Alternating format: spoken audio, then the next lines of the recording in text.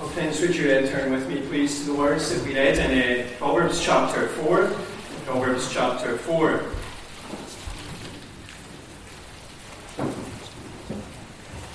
we're going to read verses 20 to 27. Where we read, "My son, be attentive to my words, incline your ear to my sayings. Let them not escape from your heart, keep them within your heart. For they are life to those who find them, and healing to all their flesh. And keep your heart with all vigilance, for from it flow the springs of life. Put away from you crooked speech, and put devious talk far from you. Let your eyes look directly forwards, and your gaze be straight before you. Ponder the path of your feet, then all your ways will be sure. Do not swerve to the right or to the left. Turn your foot away from evil." Well, next week I hope to begin a new series on the theme of rebuilding from the book of Nehemiah, which is very much on my mind over the last few months. I do feel more and more that we are coming in some ways out of this kind of lockdown period, and it's time that as a congregation we like Nehemiah go about rebuilding what maybe the pandemic and lockdowns and COVID have torn down, and that we now start this work of rebuilding and getting on with the Lord's work within our community. We've been doing as much as we can over the kind of 2 years, but now I hope and pray that we'll be able to really take things on in real earnest. And can I just say that if anyone is watching online and you've maybe not started coming out to the services, that maybe this coming series will be the time for you to maybe think about coming out. I know the weather's not been good over the last few weeks, but I hope and pray, friends, that more and more we'll see more people coming out morning and evening to our services as things hopefully, prayerfully, get back to more of a normality in some respects. But tonight I want to do something slightly different. I want us to undergo a spiritual check-up, an assessment on how we're doing as followers of Jesus since the start of the pandemic. How have we been doing? How are we doing over these last 2 years? Because it's nearly 2 years. We think it's just a few months ago that we were last in church together. No offence. It's 2 years. It's 2 years this March. And we're going to look at this under two headings: the exhortation and the examination. The exhortation and the examination. First you have the exhortation. Look at verses 20 to 22, where Solomon encourages his son to walk in the way of wisdom. Solomon encourages his son to walk in the way of wisdom. In verses 20 to 21, we hear the requirement. We can begin by noting who's speaking at the beginning of verse 20. This is a father, Solomon, the son of David, speaking, addressing his son. This could be his biological son, or it could be his spiritual son. Either way, this is a more mature man. This is a more experienced man who is speaking to a less mature man, a less experienced man. And throughout chapters 1 to 4, he's been speaking to his son about the importance of wisdom. In Proverbs 1, he emphasized that the fear of the Lord is the beginning of wisdom. He then likened wisdom to being a person, a woman, giving out an invitation to those in the streets to listen and to dwell securely. Then in Proverbs 3, he speaks about wisdom being more precious than jewels. And in Proverbs 4, he encourages his son to get wisdom, to prize wisdom, to treat wisdom as something very precious that he doesn't want to let go of. Solomon is a father whose words are centered on the accumulation and the acquirement of wisdom. And he now has 4 important exhortations for his son in verses 20 and 21. He exhorts his son to be attentive to his words. He wants his son to pay attention, to give careful consideration to what he's saying. He wants his son to really receive this wisdom, to be alert to what he is saying about wisdom. He continues by exhorting his son to incline his ear to his words. He wants his son to take on board his words about wisdom. There may be many competing voices that are vying for the attention of his son. And so Solomon says, listen to my words, incline your ear, bend your ear to what I'm saying. Solomon goes further as he exhorts his son to not allow his words to escape from his sight. The son isn't to simply listen to the words of his father. He isn't simply to accept the words of his father. Rather, he is to retain what his father has been saying. He's not to let the words of his father, these words about wisdom, gather legs and run away from him. And then Solomon exhorts his son to keep his words within his heart. The heart, as we'll see in verse 23, is a person's innermost being. And Solomon is telling his son to keep his words about wisdom in that innermost place, to keep his words about wisdom in that most personal of spaces. Then in verse 22, we move from the requirement to the reason. As we go through Proverbs, we can see that walking in the way of wisdom is the difference between prospering and perishing. To ignore wisdom results in a person becoming lost. Chapter 5, verse 23. To ignore wisdom results in a person being led to the slaughter. Chapter 7, verse 22. To ignore wisdom results in a person becoming a guest in the depths of Sheol, the underworld, hell. Chapter 9, verse 18. But to receive wisdom results in length of days and peace or wholeness. Shalom. Chapter 3, verse 2. To receive wisdom results in blessing. Chapter 3, verse 13. And to receive wisdom results in riches and honour. Chapter 3, verse 16. And now we hear Solomon telling his son that if he walks in the way of wisdom, if he listens to his words, and if he takes these words to heart, then he will not perish. He will prosper. Solomon says he will enjoy long life. And his flesh, his whole being, will know healing. Now at one level that speaks about flourishing in this life. A life lived in a right relationship with the Lord. A life lived under the Lord's smile, under the Lord's covenant blessing. But at another level, this speaks about flourishing in the life to come. Proverbs is a book. In fact, I would go so far as to say that it's perhaps the most evangelistic book in Scripture, because it's a book that is stamped with the word eternity. It constantly pushes and presses the reader to see that physical death isn't the end. And now Solomon is telling his son that if he walks in the way of wisdom, if he lives in the fear of the Lord, then he will know life and he will know healing even beyond the grave. Friends, as we consider these verses, I want us to hear this exhortation to walk in the way of wisdom. That's the exhortation that Solomon has for his son. He's not giving his son some handy tips for living. Please don't ever read Proverbs as just some handy tips for living. He is calling on his son to listen to his words, to walk in the way of wisdom, to allow his life to be directed by the fear of the Lord. And he's calling on his son to do this because walking in the way of wisdom is the difference between life and death. Walking in the way of wisdom is the difference between prospering and perishing. There is a real urgency in Solomon's counsel. He's saying, I want you to really listen, my son. I want you to pay attention to me, because this has life and death implications.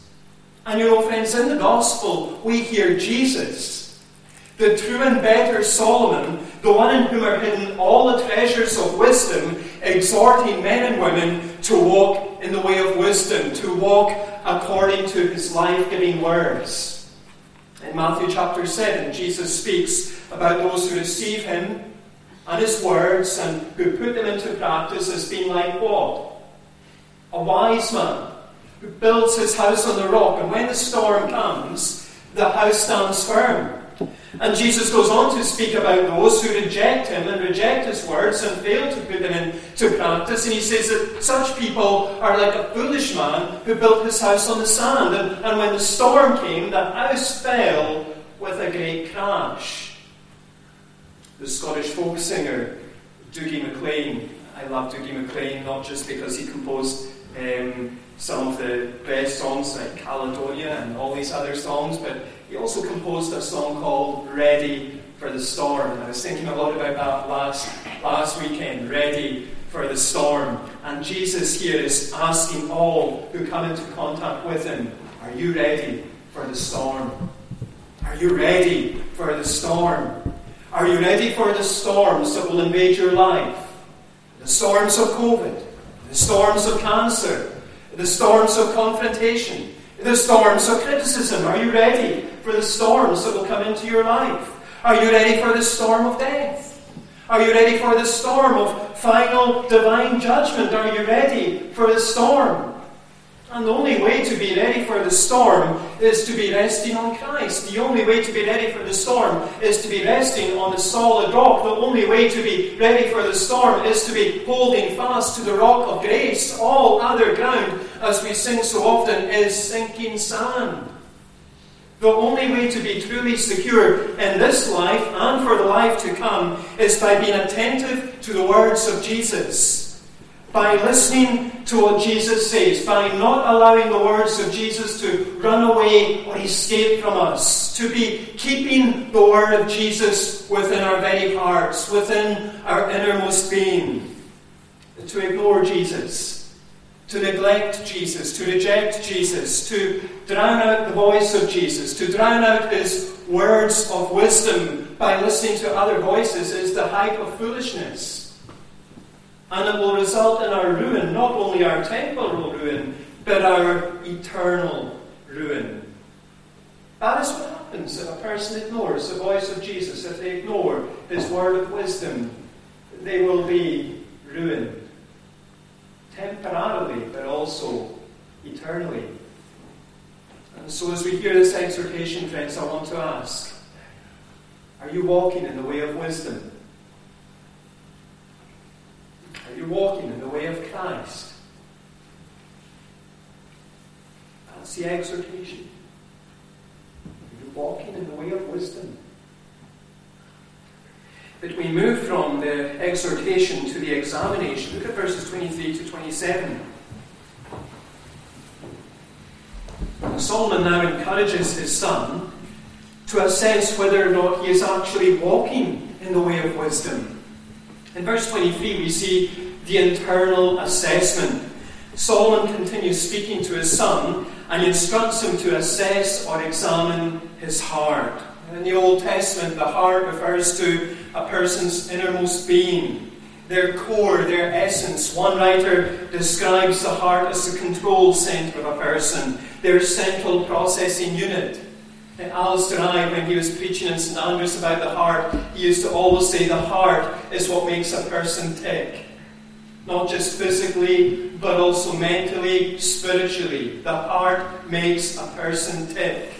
And here we find Solomon speaking to his son about having a guarded heart. Now that word guard, or keep, or watch over is often used to speak about someone watching over a city, ensuring that the city doesn't come under an unexpected attack. Throughout the book of Proverbs, we see that there are many potential dangers that pose a threat to a person, pose a threat to the heart. The heart can become perverse, chapter 12, verse 8. The heart can become sick, chapter 13, verse 12. The heart can become proud, chapter 16, verse 5. The heart can become hard, chapter 28, verse 14.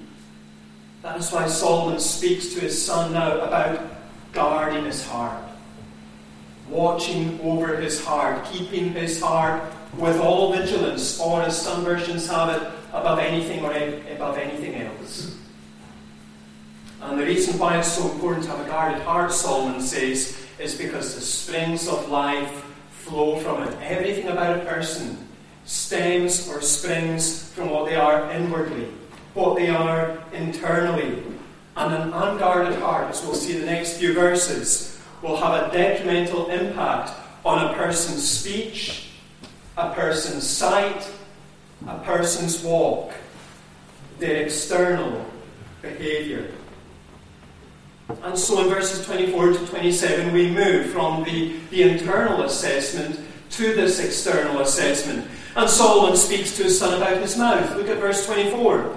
He draws his son's attention to crooked speech and devious talk, This refers to speech that distorts and dismisses the truth. This refers to speech that corrupts and conceals the truth. This refers to speech where deceit and crudeness are very much the order of the day. And Solomon says that such speech should be put away. It should be far away from his son if his son is walking in the way of wisdom. Solomon goes on to speak to his son about his eyes. Look at verse 25. The son, as we've said, is walking in the way of wisdom, and his eyes must be looking directly forward. His gaze must be straight. His gaze must be unwavering. There are many distracting sights that can line up along the way of wisdom. Some of them are repulsive to look upon, and some of them are beautiful to look upon. And Solomon counsels his son to make sure that his eyes are fixed in the right direction, because even one glance, just one glance in the wrong direction, could prove fatal. And then finally, Solomon speaks to his son about his feet. Look at verses 26 and 27. The son's walking in the way of wisdom as his father had exhorted him to do, and Solomon instructs him to ponder where his feet are going so that his ways will be sure and steadfast. Solomon then instructs him not to swerve to the right or to the left. We saw that this morning, didn't we? Well, maybe you didn't, but if you were driving like I was, there was the car and it's swerving to the right and swerving to the left. And Solomon is saying here to his son, you're to just keep going in the same direction, in a straight direction, not swerving to the right, not swerving to the left. Don't go after any alternative path that would lead you off the way of wisdom. And Solomon closes by instructing his son to turn from evil. The way of wisdom involves making two decisions all the time. There is a decision to do what is right, the decision to turn to the path that is good, the decision to walk in the way of wisdom. And there is a simultaneous decision to disregard what is wrong, to turn from what is evil, and to refuse to walk in the way of foolishness. The two go hand in hand.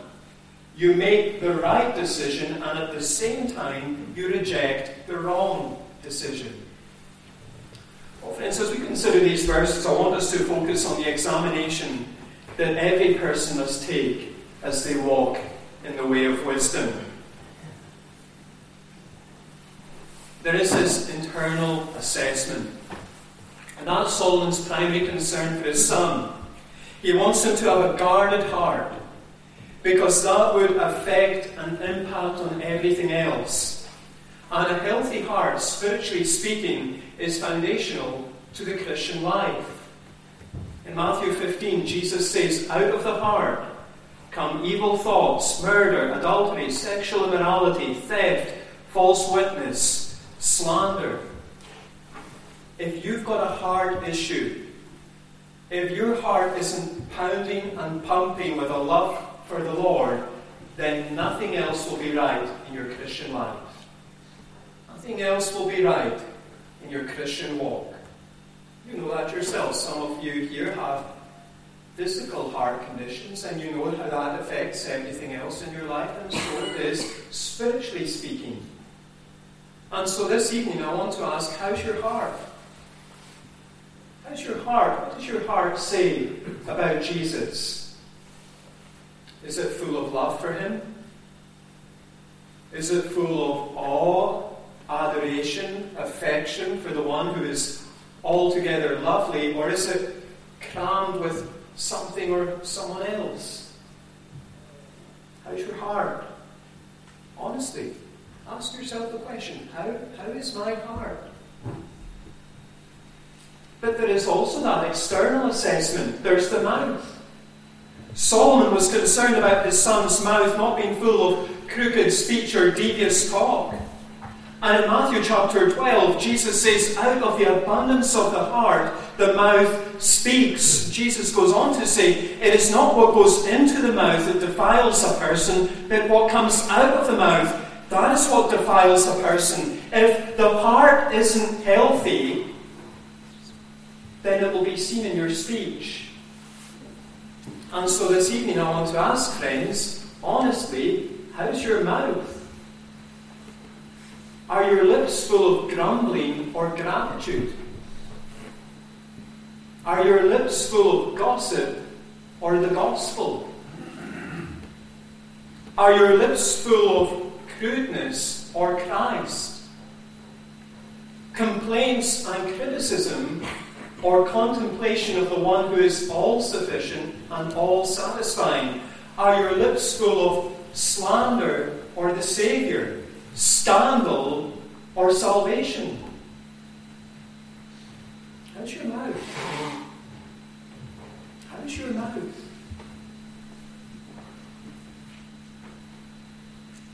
I think it's often the case that the mouth is the first indicator that something's going wrong in a person's life spiritually.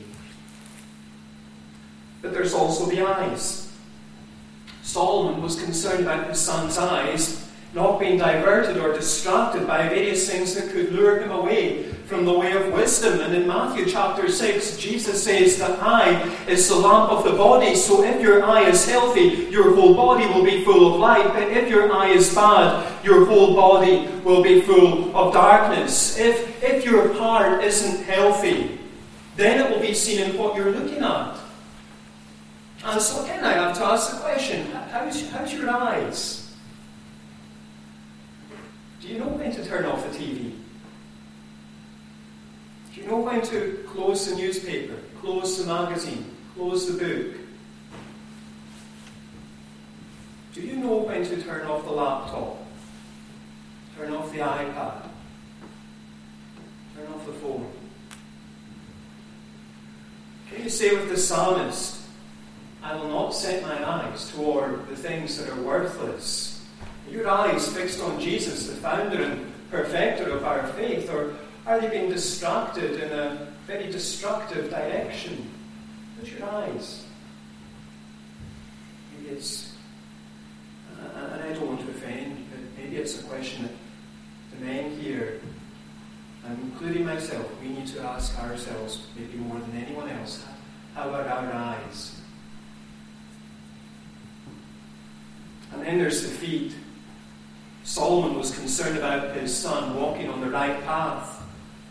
And in Matthew 7, Jesus says, enter by the narrow gate, for the gate is wide and the way is easy that leads to destruction, and those who enter by it are many. For the gate is narrow and the way is hard that leads to life, and those who find it are few.